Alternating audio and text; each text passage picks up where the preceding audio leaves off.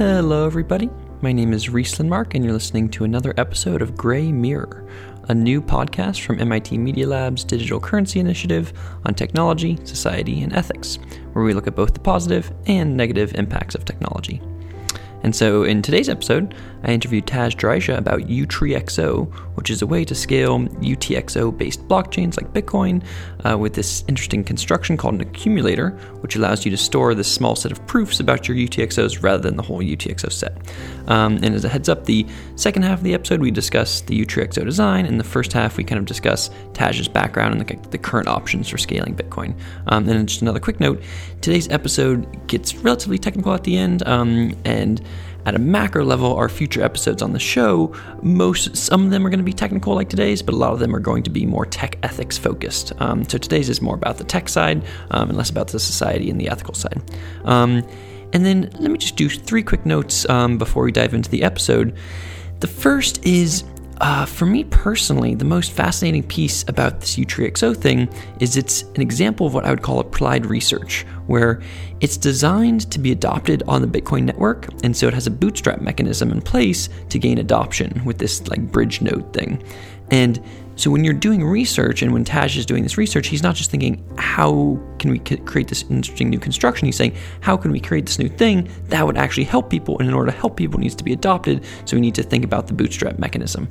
So for an internet example, when there's a design to transfer from the Internet Protocol version 4 to Internet Protocol version 6 standard. And that new standard, IPv6, the version 6, was formalized in 1998, but it's taken so long that 20 years later in 2018, only 25% of network traffic goes over IP, the version 6 today. So that's kind of an example of what it means to upgrade these internet-enabled networks. And similarly with something like Bitcoin, your options are to soft fork or hard fork it. But this is really difficult, right? So SegWit took 2 years to get in there. And so uTreeXO uses this mechanism that doesn't require a soft fork. It uses this bridge node thing, so you can kind of transfer the people who are operating in the old network. You can transfer the kind of UTXOs into proofs for this kind of new network that works off of the uTreeXO. So, and this mechanism has been used before with this thing called compact blocks, but I think these things are really fascinating. These new bottom-up peer-to-peer upgrade mechanisms that use these networks of bridge nodes or ways to relay information in a peer-to-peer way or an incentivized way in order to bootstrap a upgrade to a network. And just as a note, this is a similar mindset when we're thinking about something like scaling Ethereum, where you're saying, hey, should we upgrade something crappy like the EVM on Ethereum itself, or should we start with a new protocol like Dfinity or Cardano or whatever that uses eWASM? So that kind of mindset is similar here, where it's like, if you want to, it would be easy to some extent to add something like uTreeXO if you wanted to just create a new coin, but because you're trying to add it into the Bitcoin network in a non-soft or hard fork way, you have to think about these mechanisms and adoption mechanisms. So that's one interesting point. The second is, Tadge emphasizes this, that privacy, security, and decentralization are based off these kind of like black swan style events. And what I mean by that is, it is when you're thinking and you're trying to convince somebody, to have more privacy or security, they're like, it's hard to convince them, especially if nothing bad has happened by not having that issue.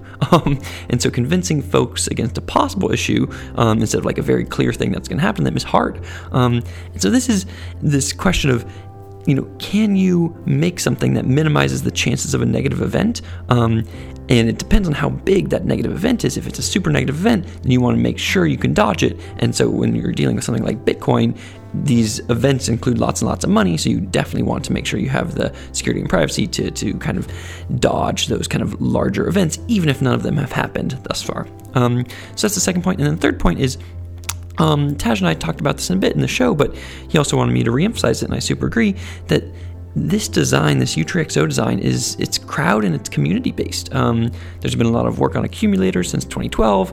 There's exciting research being done at Stanford right now by Benedict Bunz and Dan Bonet and a couple other folks.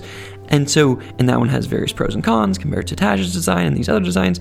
And so as Tadge is going through this, and he's collaborating with those folks, he's collaborating with people at MIT, he's learning about stuff by going to Scaling Bitcoin and getting critiques and criticisms and feedback on his design. And so there's this whole process that kind of goes into eventually coding something up or writing a paper, but it's really this very kind of crowd-based system. And so I think that is, it's cool. It's cool to see academia use this kind of standing on the shoulders of many giants kind of mindset. So with that, I hope you enjoyed today's episode with Tadge.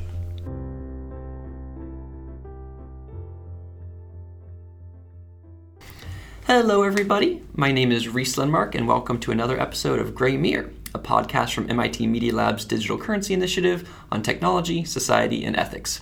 And today, I'm super excited to welcome Tadge Dryja to the show. Tadge works as a research scientist at the Digital Currency Initiative with me, so bias there. And he co-wrote the Lightning Network paper and does a variety of other cryptocurrency research. Tadge, thanks for being on the show and welcome. Yeah, thanks. This is fun. Yeah, excited to be here. And so, as a quick note for our listeners, the stuff that we're going to dive into today is mostly around some of Tadge's new research on this thing called uTreeXO. Before we do that, we're going to take a step back and just ask Tadge more generally about why. Tadge, tell us, why are you interested in like blockchain and cryptocurrency technology, and how do you see it possibly positively or negatively impacting society? I guess, to be honest, a lot of it's inertia. I don't really think about this every day. I was very excited about it in 2011, started working on, and at this point, mostly, the way people do is, well, now I have a job working on it, and I don't really step back and think, what makes me excited about this?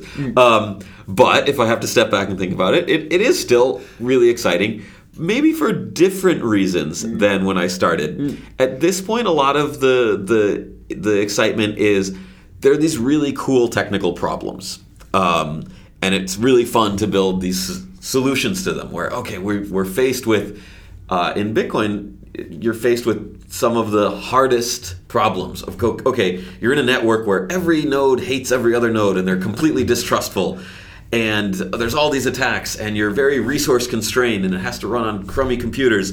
And yet, you want to make this global payment system that can send transactions. So it's a tough sell, and you don't have the kind of resources you do with other problems.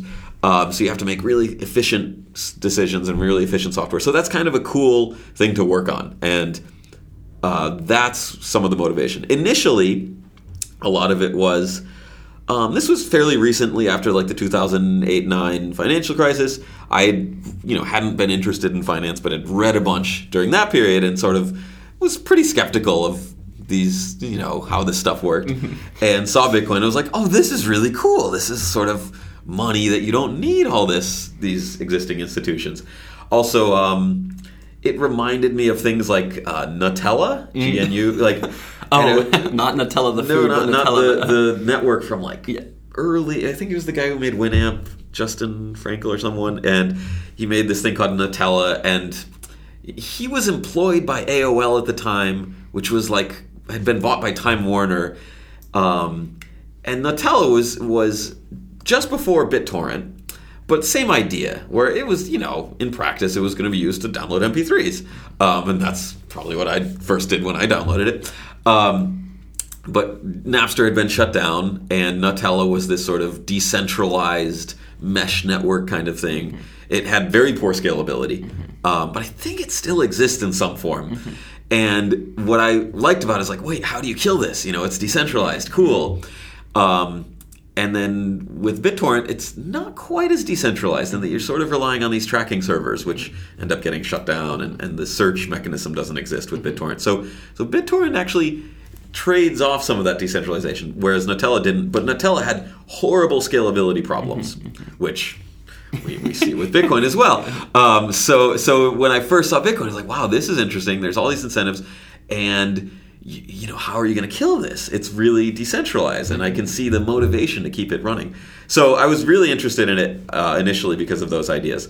As time's gone on, everyone sort of ends up a little bit jaded, and then you see oh man, it's not actually a crypto utopia. You end up with rich guys getting richer because they were like, oh, I've got a couple million lying around. I'll buy $1 million worth of Bitcoin. Oh, cool. Now it's 100 million worth. It's like, well, I bought $10 worth of Bitcoin and now it's worth $1,000. Like, okay.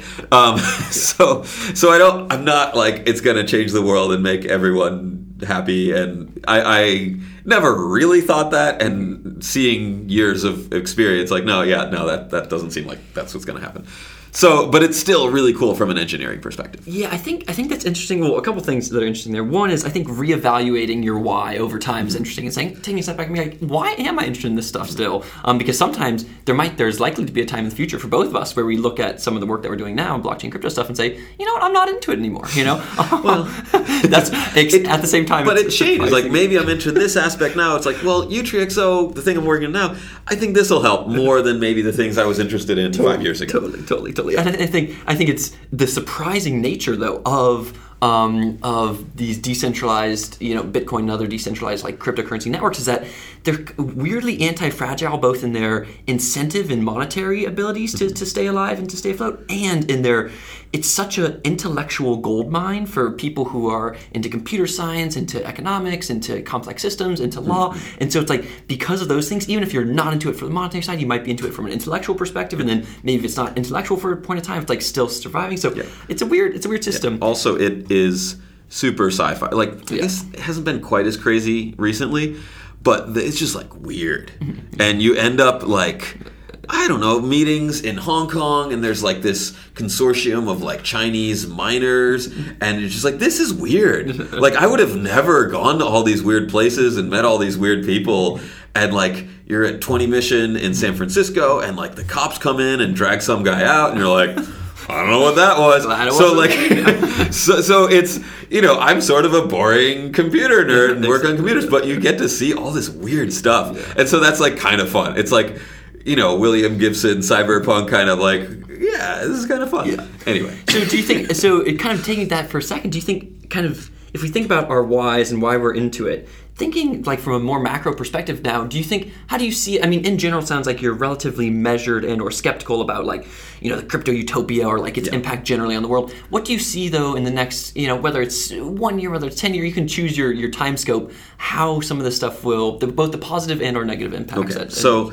So I guess there's positive, negative, and then there's also the idea of, okay, what's the scale? How much impact is that actually going to have? Yeah. I think positive impacts are, you could hopefully preserve a lot of privacy that seems to be getting rapidly eroded.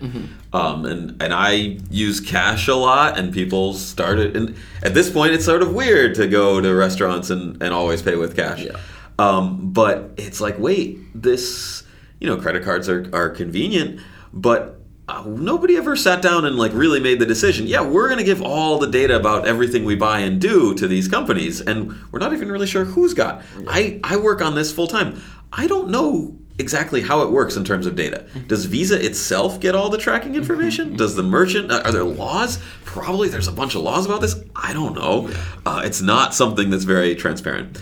So I hope that like privacy is certainly something. It seems like getting a lot of privacy doesn't seem like a revolutionary new idea. It's like, no, we're just sort of back to where it was 30 years ago when people carry around dollar bills and buy stuff, and nobody really knows the whole picture of what people are buying. And there's not the business model of the internet today is one of surveillance capitalism, which says, hey, it's really good if we learn more about you so that we can sell more ads to you or something of that variety. And this is kind of a counteract to that to some extent. Yeah, this is because the default seems to be, because of all this technology, huge erosion of everyone's privacy without them really not noticing. Yeah. And so I don't think it's hey, we want to get to some like crypto world where no one knows anything. It's like, no, we're just trying to get back to where it was not very long ago. What about on the negative side? What do you think are some of the... So negative side, there's I guess late 2018, a lot of people have probably lost a lot of money when they bought in when it was $15,000 or whatever yesterday or last year, and now it's lower. And that I'm not too worried about that, because like, well, this is a super volatile thing, and there's a lot of scams, a lot of ICOs kind of things. So that is kind of unfortunate, and it does impact the legit research as well, because people probably are much more dismissive about this whole area now. But we've seen this a couple times, right? This happened in 2014. This happened before. So I'm not too worried about that aspect. I think that's interesting because it's like the negative sides, it's something that, like, I think for you and I, we might not interact with that much because we weren't being sold these random, like, BitConnect style or whatever style, like, ICOs, and so we weren't buying into them, or we just kind of ignored also, them. We know all about this stuff, so we're super quickly can be like, nah, come on, that's nonsense. Versus some people where it's just like, essentially like a variant on, like, predatory practices, where it's like, ooh, okay, we can claim these things to the world and then make a lot of money, and then the people, the bag holders or whatever, are the general populace. So I agree that the technology gives us affordances to do bad things like that. Yeah, and then I guess you could do crime kind of. It might. The thing is, it doesn't yet. It's like the idea that this could help organized crime and evade capital controls and all these kind of things. Yeah, I guess in theory, but like I don't really see. There is some darknet markets. People are buying and selling drugs. It's not huge, and drug law, like so a lot of those things are like, if people are buying weed, I don't really care. But there's bad things too. But it doesn't seem like that is the real problem here. Most of this is used for gambling. Most of it is small time people are like, hey, there's all these rules about buying and selling stocks. So if you don't have a ton of money, you can't really day trade. There's pattern day trader rules and stuff. They'll shut you down. And this is a lot of times it's sort of like gambling. And so I don't have a huge moral issue with that. And I think, and the other thing with a lot of these technologies that pop up, they pop up in places that are not in the realm or in the power of the status quo. And for something like these, the Silk Road and these kind of darknet markets, it's like, hey, these are things that can exist outside of the realm of the status quo, outside of the realm of the law, and they just like BitTorrent and those things back in the day, and Kazaa and Napster and whatever, and so they kind of start to pop up there. And then there's questions. Is the law morally justifiable or not morally justifiable? Something within the Ethereum ecosystem, there's this thing called Spank Chain, and it tries to help sex workers make more money with, and so it's like because that's. I don't know, is it like actual prostitution or is it sort of that one's just pornography? Canned. Yeah, that one's just like and so pornography, like, so I don't know if people, like, I don't actually really know what people do with Bitcoin, right? I just sort of work on it. But I have read a lot that, like, pornography, they have enormous problems with payments. And there was this, like, Operation Chokehold where people, sheriffs or some kind of government entity wanted and said, like, okay, Visa, MasterCard, stop providing payment services for pornographic sites. And whatever your views on pornography, but it's like, well, this stuff is legal, right? There's no law against it. And so you're sort of using this weird thing where you're trying to kill them by cutting off their payment infrastructure. But it seems like, look, if you want to make it illegal, try to make it illegal. If people in certain communities say, like, no, we're not okay with this, all right, make a law. Now they can't do it anymore. But this is sort of this weird, okay, we're going around, we're not actually making a law, but we're trying to, talk to private companies, Visa, MasterCard, whatever, and trying to cut them off this way. That feels, like not a good thing. And so it feels like there should be ways to make payments that aren't just completely reliant on private entities. And so that was what the government sort of printed cash and managed that for a long time. That's less relevant now that all this commerce is happening on the internet. And you're not seeing the Federal Reserve. The Federal Reserve is not implementing something like PayPal, right? They're not saying, hey, we've got this cash equivalent run by, fed.gov or whatever, and sign up, or you don't even have to sign up. It's just like, here's this coin. That would probably be wildly popular, but they're not doing it. Because, well, cash, it also seems at this point that if cash were like a new invention, governments would like not be okay with it at all. It's like, well, we don't know. People are going to buy drugs with it. People are going to like avoid taxes with it and like pay contractors to fix their roof and not pay taxes. Yep, people do that. And that's the cash economy. That's a big part of it. And it seems like if that were a new thing, it would not. It has been grandfathered in. Yeah, exactly. So, yeah. Yeah, so at a macro level, generally, your why has changed over time, and you don't believe in this macro crypto, crazy utopia. Really, but there are both positives and negatives that you see with the technology. Yeah. Let's dive into so on the show, just as a note to the listeners, sometimes like in today's show, we're going to dive into the technology relatively deeply. And so, yeah, Tadge, could you tell us just more about I guess before we talk about the uTreeXO itself and like accumulators more generally, could you tell us what is the problem that they're solving? What's the issue? So in general, scalability, right? So I mentioned Gnutella, horrible scalability. That sort of crippling in Nutella's case. They eventually tried to make these like master nodes. Bitcoin as well. The first comment that anyone ever wrote publicly about Bitcoin was on this mailing list, and I forget the guy, Donald something, and he was like, sounds like a great idea, but as I understand it, does not scale. And Satoshi replied, no, I think it'll scale. And Satoshi was very optimistic about this. I mean, it was his creation. It seems like he, she, it, whatever, never really commented this way, but looking through it, they did implement a block size cap a year or so after creating Bitcoin.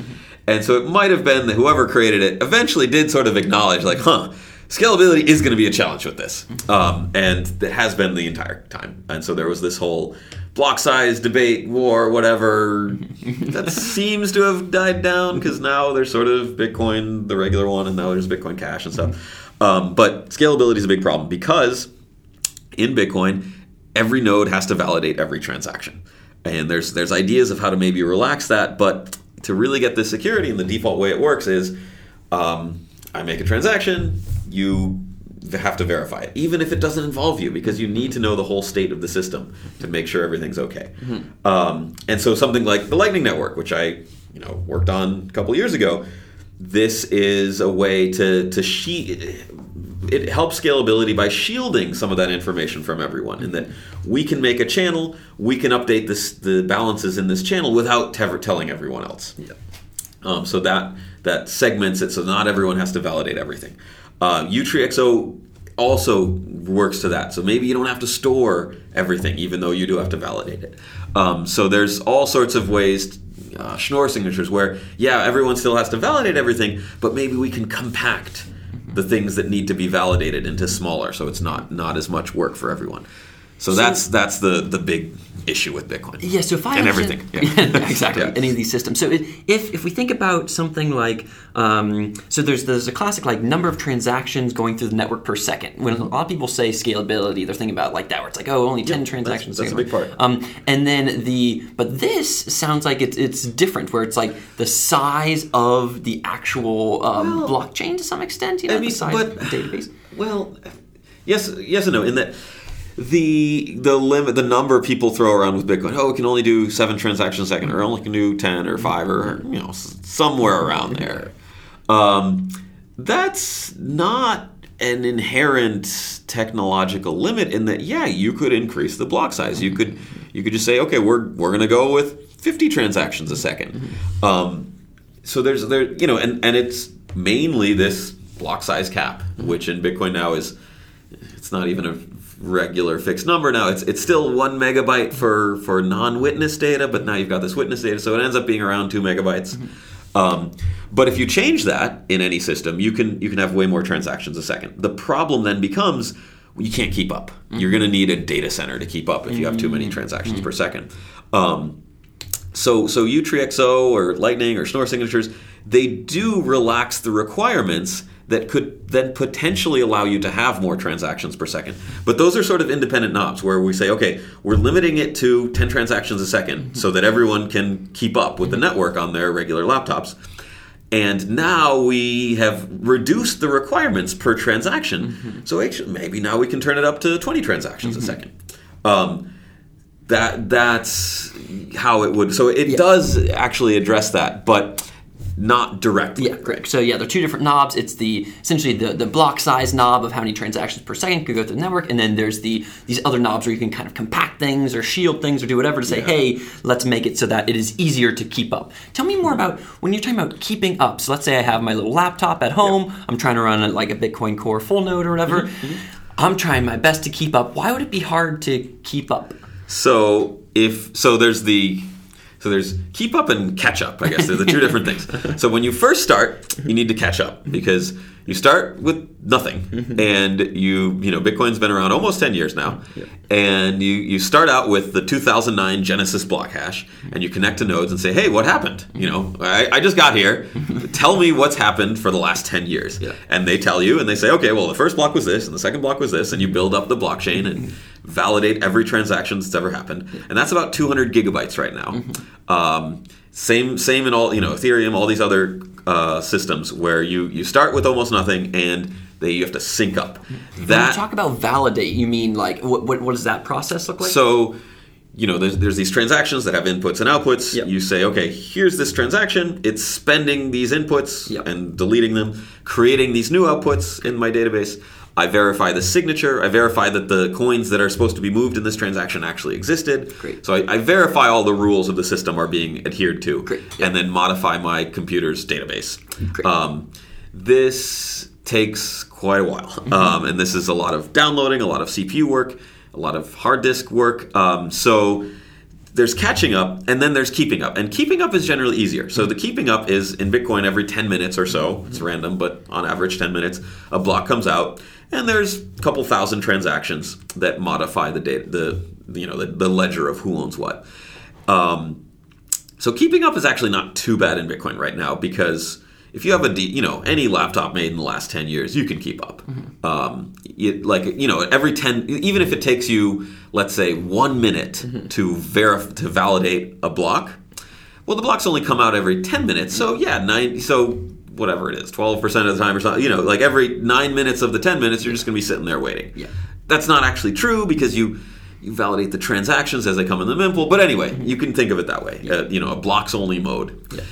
However, if it takes you a minute to verify a block and they come out every 10 minutes, but let's say you're catching up, that's going to take forever because there's 500,000 blocks. So that means that if you're only going 10 times faster, that means to verify 10 years of history will take you a year. Yeah. And so now you're saying, okay, I want to run Bitcoin. I'm going to have the best security and run a full node. I plug it in. I'm going to have to wait a year before it's synced up to the network and I can actually start using it. People just won't do that. Yeah. And then, okay, although the history, so actually syncing up Bitcoin, catching up, the first couple of years goes by in a blink because no one was using it. Yeah. So if you just have a percentage of, I've validated all of 2009, 10, 11, 12, and 13, and that only took 5 minutes. All of the work is in the last 2 or 3 years. Yeah. So that percentage number doesn't. Yeah, you can't just look at that. But and so the real issue is that people won't do it at a certain point. If you start this software and it says, okay, this is going to take a month to catch up, people just throw up their hands and don't do it. And we've seen this in Bitcoin where people don't run full nodes and they say, it's too slow, too much of a pain. In Ethereum, it's even a bigger issue in that it's very difficult to run a full node and catch up and keep up in Ethereum. And so you have things like, providers like Infura, things like that. So those... And the other issue there is those tend to work okay. So in Bitcoin, there's SPV. In Ethereum, SPV is sort of the default. And generally it works. We know about security problems, but security is real hard, right? It only shows up after the fact when you've been hacked or your house has been broken into. If you're, you can just not bother to lock your house up, and most of the time it's fine. Yeah. And someone will say, no, you really need to have locks in your windows and all this stuff. No. So it's hard to get people to care about the security unless there's a clear, look, this happened and someone lost money. So yeah, as you say, there's the catching up, and then there's the keeping up, and the catching up is hard, especially as all these Bitcoin and all the these cryptocurrencies go further. It's like they're going to be around for years and years, and so they're going to be pretty big. And I think you said how many uTreeXOs are there? Right now, there's about 50 million. 50 million. There were quite a month. There was 70-something million a year ago. So it's actually generally it goes up. Yeah. Right. There's more little coins at different places, and as more people use the system. But this year, it's actually gone down steadily, which is kind of it's good. Consolidation of uTreeXOs. It's good from a computer science perspective, and that it's like, hey, it's less load on the network. It's maybe bad in that like maybe there's fewer people using Bitcoin. I think in practice what it was is big exchanges updating their software. Where last year they had a lot of problems with their wallet software where they were making lots of tiny little UTXOs like dust. And then this year, as fees went down, they said, okay, we're going to revamp our software, consolidate all our UTXOs. Got it. So as you say, it's like, so there's catching up and then there's keeping up. And one of the big issues here is like keeping up is generally easier. Catching up can be hard. And as you say, and I guess the macro goal here is to make it so that the amount of people who can run full nodes it's democratized or it's easy. And so that anybody can run it so that it doesn't say, okay, the only people who are running Bitcoin full nodes are Amazon or whatever. Right. That would be bad. So that, and then I guess I should mention mining because this is also important. It's weird. So the keeping up or whatever, in some sense, if it takes you a minute to verify a block and you're keeping up, well, it takes an extra minute. Bitcoin anyway you should wait half an hour or wait for a number of confirmations before you're really sure that you've received a payment. So in that sense, a minute or two of delay, no big deal. Where it really becomes critical is in mining. In mining, if it takes you a minute to verify a block, that's a minute that you can't mine, and you're just completely uncompetitive. So you really need to be able to see a block and then start immediately. So mining centralization is a problem then with large blocks. However, in practice, it's maybe not as important because generally mining at this point is run by fairly professional entities. It's not like people are mining on crummy laptops. And so if you've got a warehouse full of ASICs that cost millions of dollars, you can probably afford to have a couple, rack mount servers and deal with and have good computer hardware to do this. So while it is a concern that we want to make mining, we want to make validation of blocks very quick so that mining can be more decentralized. In practice right now, it's not for other reasons, and so not as huge of a concern. But it still is a goal. If miners can validate and run, on very small amount of hardware, that'd be great. But in practice, more important right now is to get end users who are not necessarily mining to be able to run a full node and get all the security and privacy from a full node. With minimal resources. Yeah, that's interesting. I think that there's, as you say, it's a macro goal that I think the builders of the technology should vector towards, which is decentralization, because on the other end, you're going to have natural kind of aggregation and centralization in most things. And so it's like, if you can push back against it, then that's like a good ecosystem. And it's hard because the benefits of a more centralized system are very clearly apparent in that you can say, hey, it's faster, it's cheaper, it's easier to use, great, but it's more centralized. And it's like, well, what are you really losing there? And the loss only can become apparent after the fact, where, hey, wait, my coins got confiscated. What the heck? It's like, well, you did something illegal. But it's not illegal where I live, it's legal there. It's like, well, that's where the miners are. And it's like, wait, and so that kind of centralization where someone can confiscate coins, it's an extreme example, but that can happen. It's like this hard to convince people thing where, no, you really want decentralized. And that's what we had with this block size debate for years, where people were saying, oh, this is crazy. Who needs to be able to run Bitcoin on a Raspberry Pi? And that is something of an extreme case.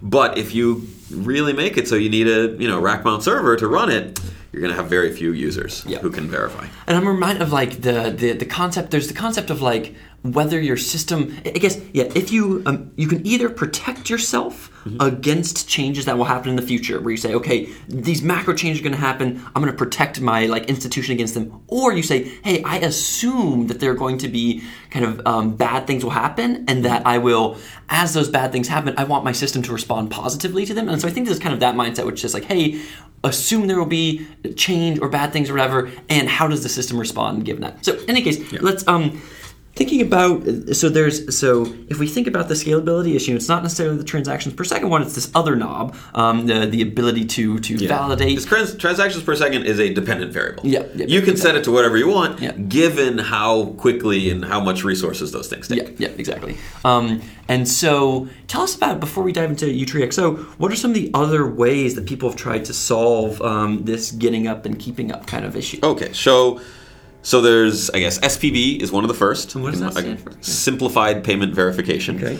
Where the idea is, I don't keep a uTreeXO set. I don't know who owns what coins. I don't validate signatures. I just see a block and someone can tell me, look, you got a payment because it's in this block. And it puts a lot of trust in the miners because you're basically saying, well, it was mined, so it must be okay. Everyone else is verifying these things, including the miners, and it's in it. I can very quickly and easily verify the proof of work. Proof of work is great because it costs almost nothing to verify, enormous amounts of work. So you can say, look, someone spent $1 million verifying this, right? They put $1 million worth of work on top of it. So it's fine, right? Of course it's fine. And the thing is, in general, that does work. There's a lot of problems with it, though, because you're giving up a lot of the, you're not validating it yourself. There's also privacy issues with most of the implementations with SPV. So that was an early one that was written in the Bitcoin white paper. And it's widely used today. But it's a lot of the people who work on Bitcoin Core are like, we don't like SPV. Like it doesn't. People think it's a lot more secure than it is. And on the other side, you could argue there's never been an attack, right? There's never. We have no evidence of any invalid blocks with valid proof of work that were used to deceive someone into accepting a payment using an SPV wallet. We've never seen this. It's an expensive attack to do. So that's what where you can say, look, it's fine, but the people working on it are like, no, it's not. We know how to attack it, and so that's why we don't like it. So there's SPV. There's I guess the Lightning Network, which I co-authored and have been working on, and that's a scalability upgrade in that we can make many payments without putting them on the blockchain at all. And so a lot of these payments we still have security, we still have the verifiability, but a lot of these payments never show up on the blockchain, so they don't count to the 10 transactions a second. So that can make it a lot cheaper and a lot better scale. In Ethereum, there's a lot of ideas of sharding. So one thing I have seen a lot, that proof of stake and scalability seem to get like lumped together, and they're really different things. Like, I don't think that. So there are some arguments. Well, we're going to do this, and this helps proof of stake, and this helps scalability. But in general, proof of work as a thing scales amazingly well in that you can prove unlimited amounts of work in constant time, right? So in the Bitcoin blockchain, it's what, 500,000 something headers. Verifying the entire proof of work for Bitcoin, it only takes 30 seconds on a decent computer.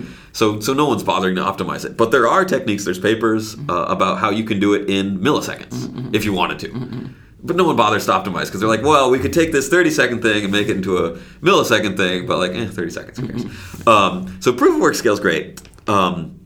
I don't think proof of stake directly gives you any scalability. Yeah, it's a weird question about like consensus mechanism versus scalability. They've gotten lumped together in a lot of people. So a lot of people have said, I've heard this millions of times. Not millions of times, sorry. I've heard this many times.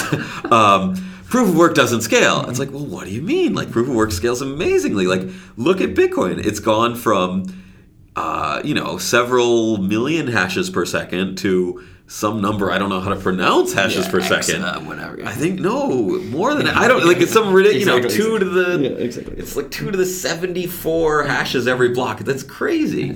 It's getting close to Avogadro's number, and it works, right? From the software, from the verifying perspective, no problem. So proof of work does scale. It's the other stuff that doesn't scale. And I think it's fairly independent of proof of work or proof of stake.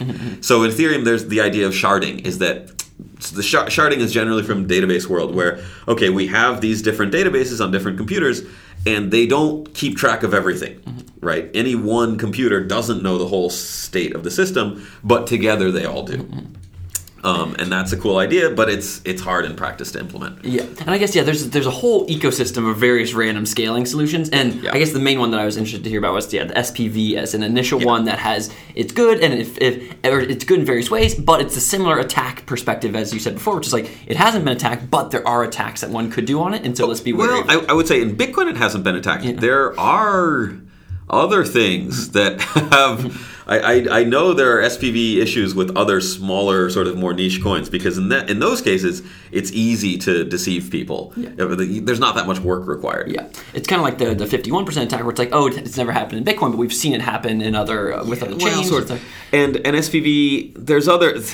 Okay, so SPV is also not a super well-defined term. Mm-hmm. Some people might say, oh, this is SPV. Or I know like Luke Dash Jr., he's like, no, there is no SPV. Mm-hmm. These are light node. He doesn't call it that. So like there's weird definition things. Many of the SPV-like wallets will show unconfirmed transactions, which I think is a horrible idea, because if you're running an SPV wallet and you get a transaction over the wire that's not in a block, you have no idea about the validity of it. There's no way you can verify the signatures. You can't even tell if it's spending coins that have ever existed. So that can be a potentially good attack. I don't know that people have done it, but if I know you're running an SPV wallet on your phone and I'm buying a guitar from you, I found you on Craigslist, oh, cool guitar, okay, I'll send you like 1/10 of a Bitcoin for it. And you see on your phone, like, oh, appeared, unconfirmed. And then you're like, yeah, he seems like a nice guy. Here you go. And I walk away. For SPV wallets, unconfirmed means just nothing, right? Because I could just fabricate a transaction, somehow get it to your phone, and it'll just show up as unconfirmed, but it'll never confirm. Yeah. Because everyone actually validating that transaction says, no, there's no signature here, or there's that uTreeXO is invalid. So those attacks, I don't know personally of that happening, but that is insecure to use. So you shouldn't do that with SPV, but people do. Yeah. Okay. So SPV has some various, both the privacy issues and some of these possible. To mention privacy, many of them use Bloom filters, which was thought to be more secure than it actually is.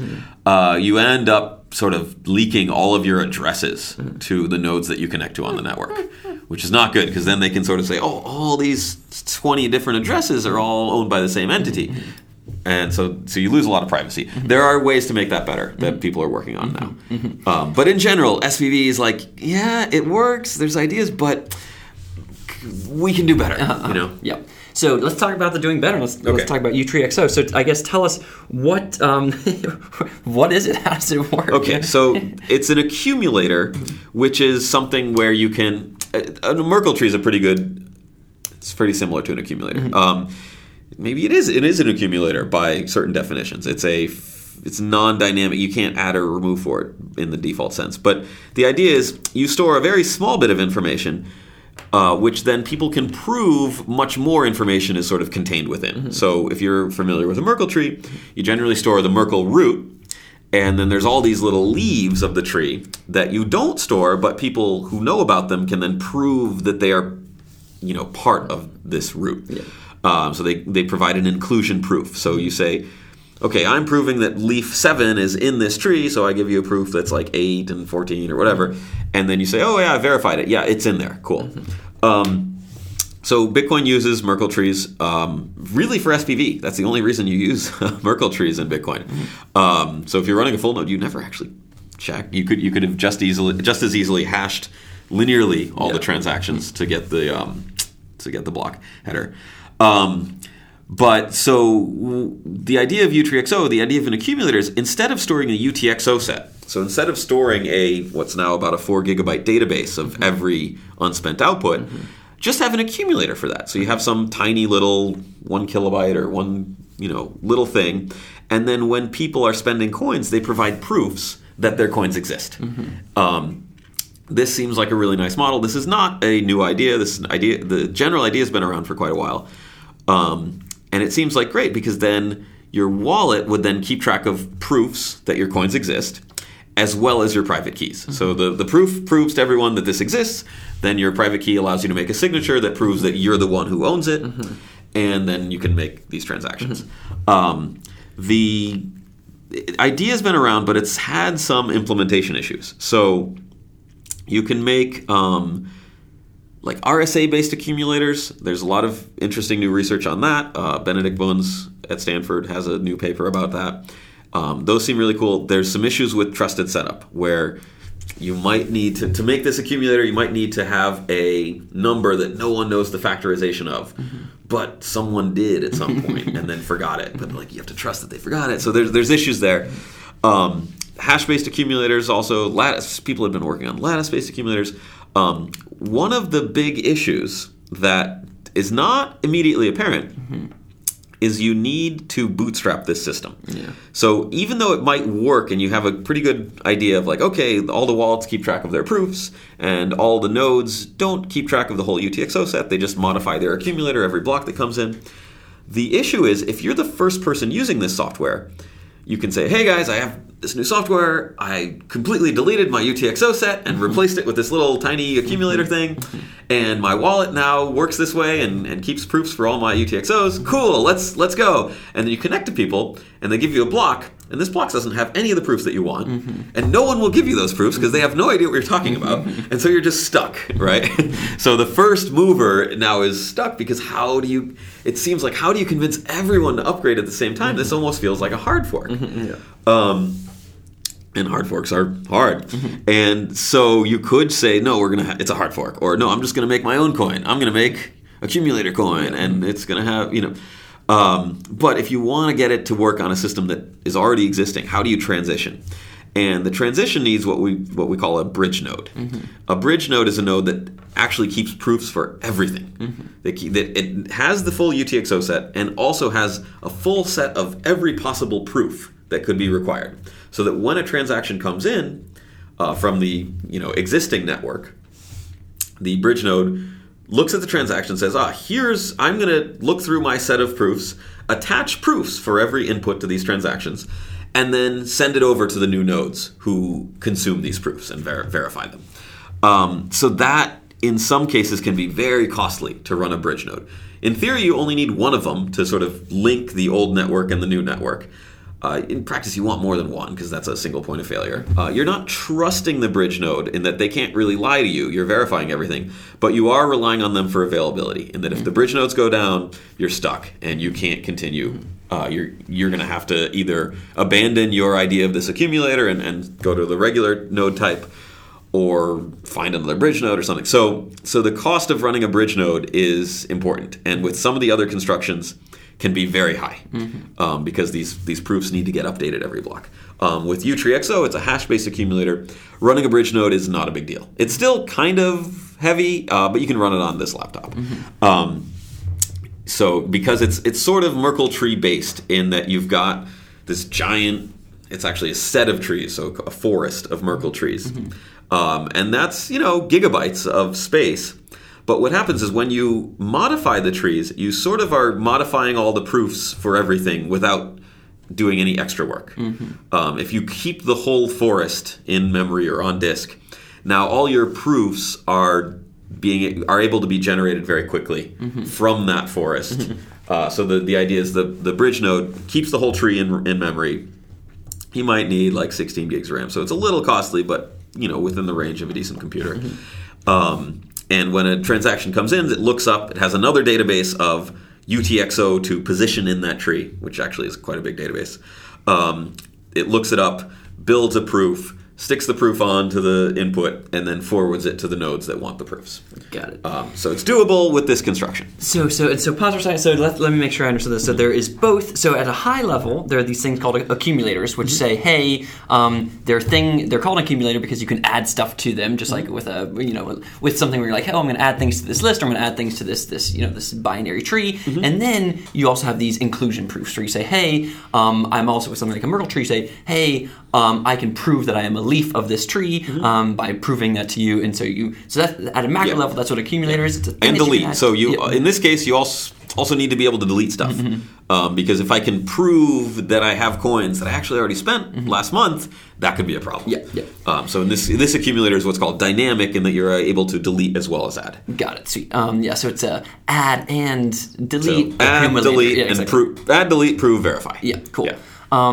And so with this accumulator, the idea is that instead of holding all of you can instead, because you get the log of n deliciousness of binary search trees or binary trees and Merkle trees, you get to, instead of holding all of the uTreeXOs in that you need to know, you can instead just hold the accumulator, and then when you get proofs from other folks, you're like, oh, I get this proof from someone, and I can check that proof easily. Is that all kind of relatively checking the proofs is very quick, and if someone gives you an invalid proof, you just drop the transaction. Yeah. And I guess as you're saying, it's... Well, actually, you drop the proof. This is a sort of... One of the implementation issues is, what if there's a valid transaction and the bridge node lies to you and gives you an invalid proof? That doesn't necessarily mean the transaction's invalid. The proof alone could be invalid. So it's a little issue where it's like, wait, I don't know... Whereas in Bitcoin right now, if you get a transaction, you can immediately determine this is valid or this is not, and then you drop it if it's not. Yeah. With this bridge node and this accumulator, you might have a transaction, but you don't have a proof.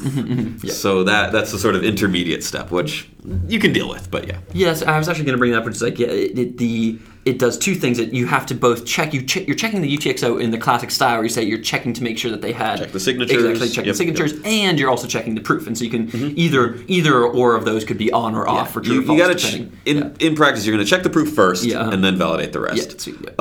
Because checking the proofs is, in this case, it's very quick. Got it.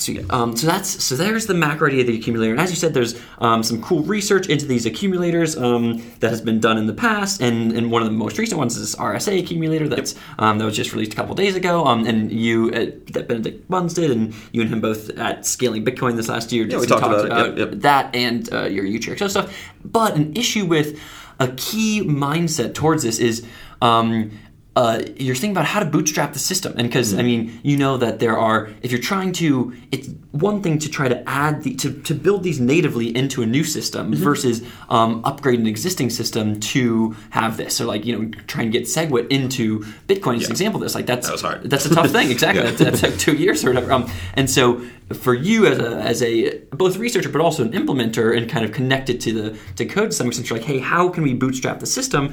And you essentially need to have, as you say here, something like a bridge node is the thing that allows you to bootstrap the system, because the bridge node, if let's say that you are just having you're the only new one on this network, the bridge node has the history of all of the, I guess it can feed you all the proof that you need, which is moderately expensive, but you want a feeder of those proofs to people so that people can more easily bootstrap this thing. Right. Yeah. If you without a bridge node, you could do it. You could say, look, we're starting over, we're making a new coin or hard forking or whatever, and now every wallet has to update their own, keep proofs for their uTreeXOs, and we're not going to have a bridge node.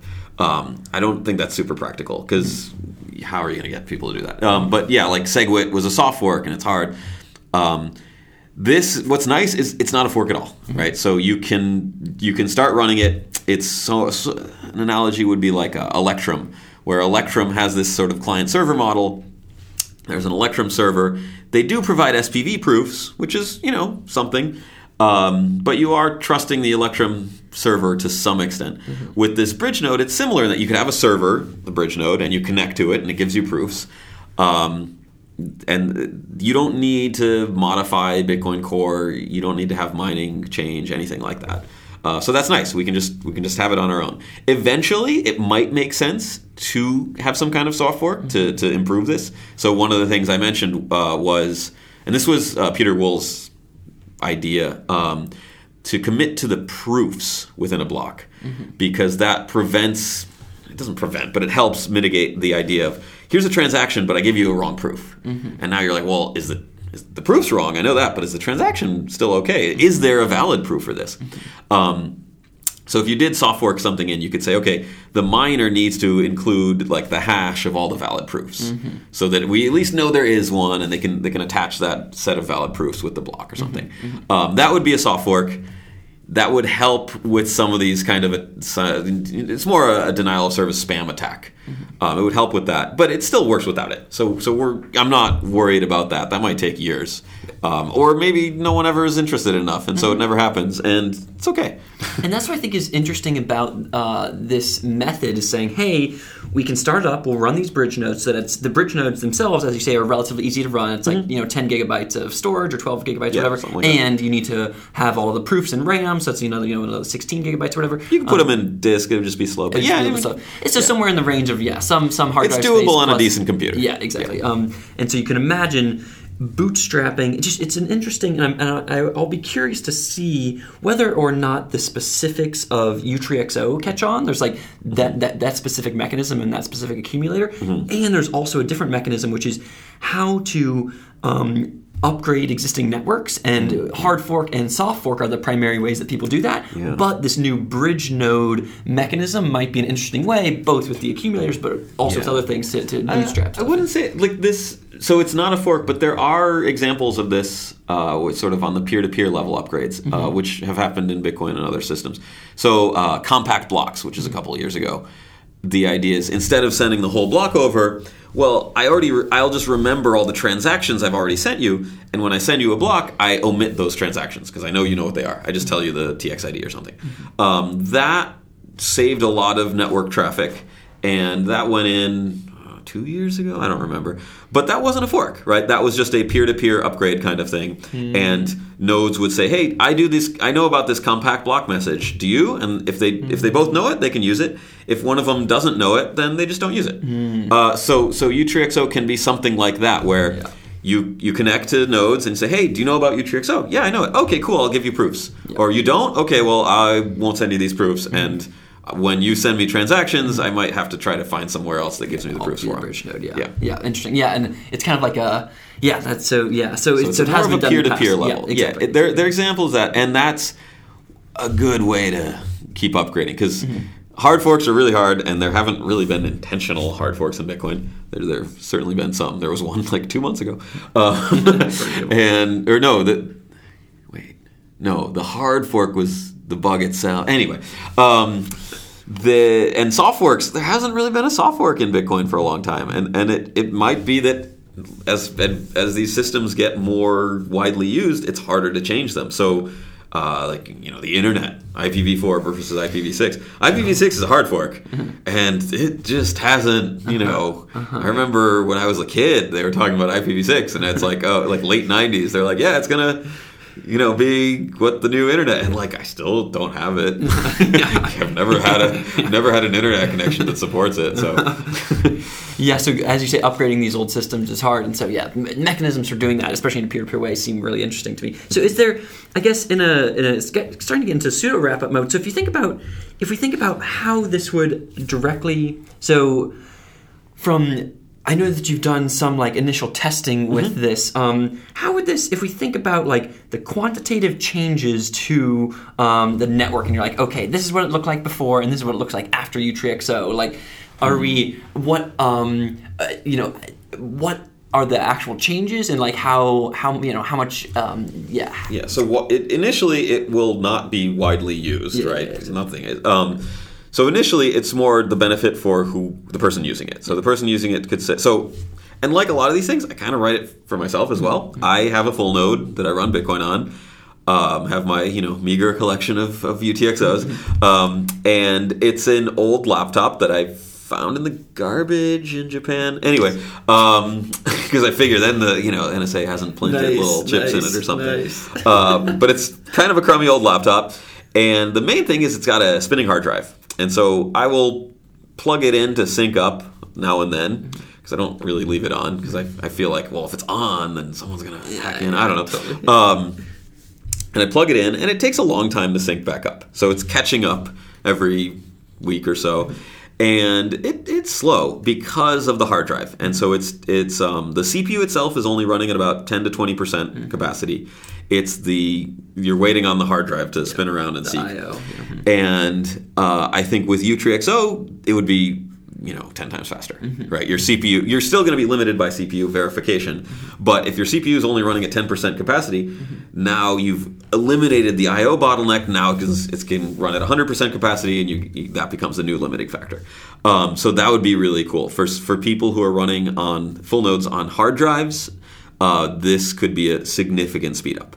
For people who are running on really nice new computers with fast SSDs and lots of RAM, it actually won't really help. If storage wise, it could help, but there's already the ability to do pruning, which most people don't. I think there's not as much knowledge that this is a thing. You go into your Bitcoin.com, say pruning equals 500 or whatever, and there goes all the data that it was taking up, and no loss of security. So it's cool, but this primarily right now helps people with hard drives, at the cost of a little bit of extra download. So the proofs do take up space, and when you're doing catching up, it's gonna be an extra, I don't know exactly the numbers, depends on a lot of things, but maybe 20% more data over the wire to provide all these extra proofs. So that's a downside. So if you have a really slow internet connection and a really fast computer, you should not use this. If you, on the other hand, have a pretty good internet connection and a kind of slow computer, this will help a lot. Got it. That's funny. Maybe my final question here, and then we'll be done. So is there was so just as some background here, Tadge gave an internal presentation to the DCI yesterday about this stuff, and there was a very funny moment where we were talking about thinking about how much it costs to essentially catch up at the beginning, and the ways that you can catch up, and do you need to check through all the proofs? That might take a lot of time, and instead you could be really cheap and just get it straight from the bridge node or whatever, or you can. But the idea is maybe there's a way to each of these proofs is 32 bytes or no, sorry, each of the thing that I'm getting at is there was I think you're talking about the actual hashing algorithm, whether you're using SHA-256 truncating the hash. Exactly, truncating the hash. Now this I think is just a funny concept, so that's why I want to end with it. It's this idea. So the idea here is that you might not need collision resistance, which for those in hashing worlds, you almost certainly don't want. If you give it two different things, you want the hashes of 6 and the hash of 20 or whatever to be totally different. But in this specific instance, and this is a very implementation detail, but I think it's funny, tell me about why you might not need collision resistance. It's not that weird. So a lot of so there's in cryptography we have the random oracle model, and there's all these assumptions because a lot of the things in cryptography we actually don't know if they work, right? There's no so in math you can have proofs, whereas in most science you're I don't know, it seems like the sun rises and gravity exists, that's cool, but we don't have a proof, right? Whereas in math we can have these axioms and we're we're sure. I mean, to what extent? Yeah. So in cryptography, on the other hand, we're not sure about anything. Do hash functions exist at all? I don't know. It seems like it, so RSA is. So we have these assumptions. We're building off of the RSA assumption that you can't break this. Yeah. So in hash functions, you have the random oracle model where it seems like if you have this hash function, it looks like the stuff that comes out is random. You can't make collisions. You can't find pre-images. Okay, great.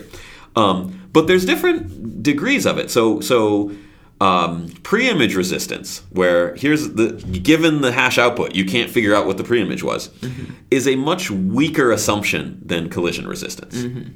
Collision resistance is you can't find two different inputs that'll give you the same hash output.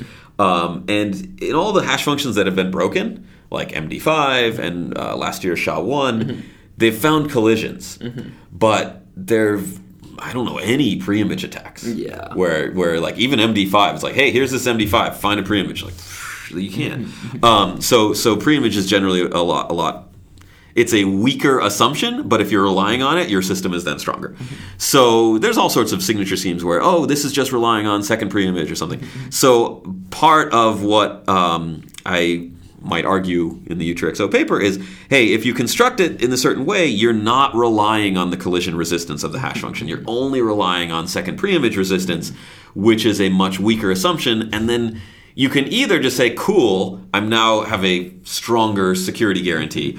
Or you can say, well, I was okay with the existing security guarantee, so now I can sort of push it and reduce my hash size so that I'm back down to the same security I was before. but I have a smaller amount of data. Yep.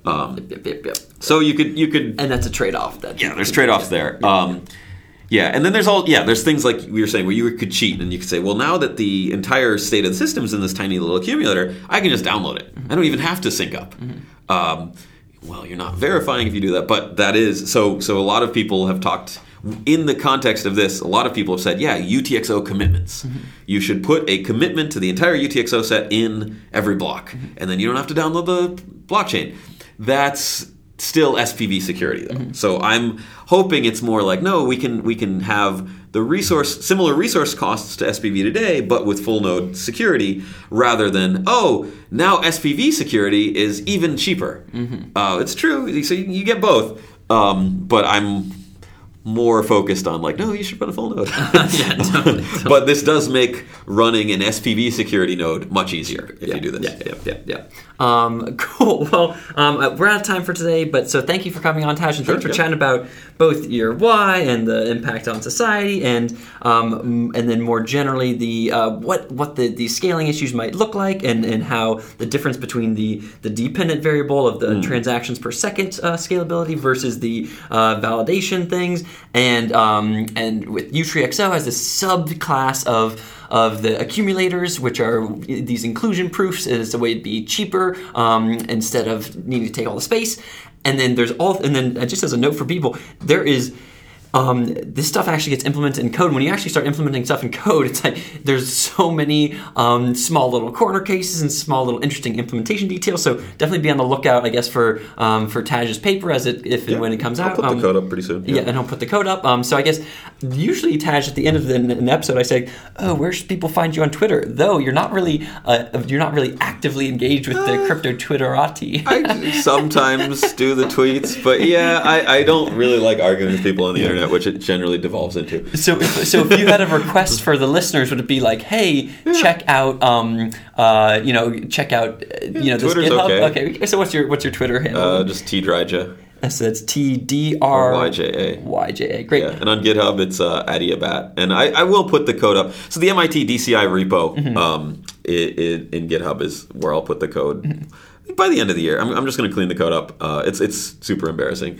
And, clean it up a little bit. And because a lot of the commits are like, oops, that was backwards. And it was just me working on it, basically. So I would just, every 5 seconds commits. So I'm going to clean that up a little bit so it's not as embarrassing and put it up publicly. Cool. That sounds great. Well, thank you, Tadge, again. And thank you, listeners, for hanging out and listening to this deep dive on uTreeXO. And we'll see you next time. Goodbye.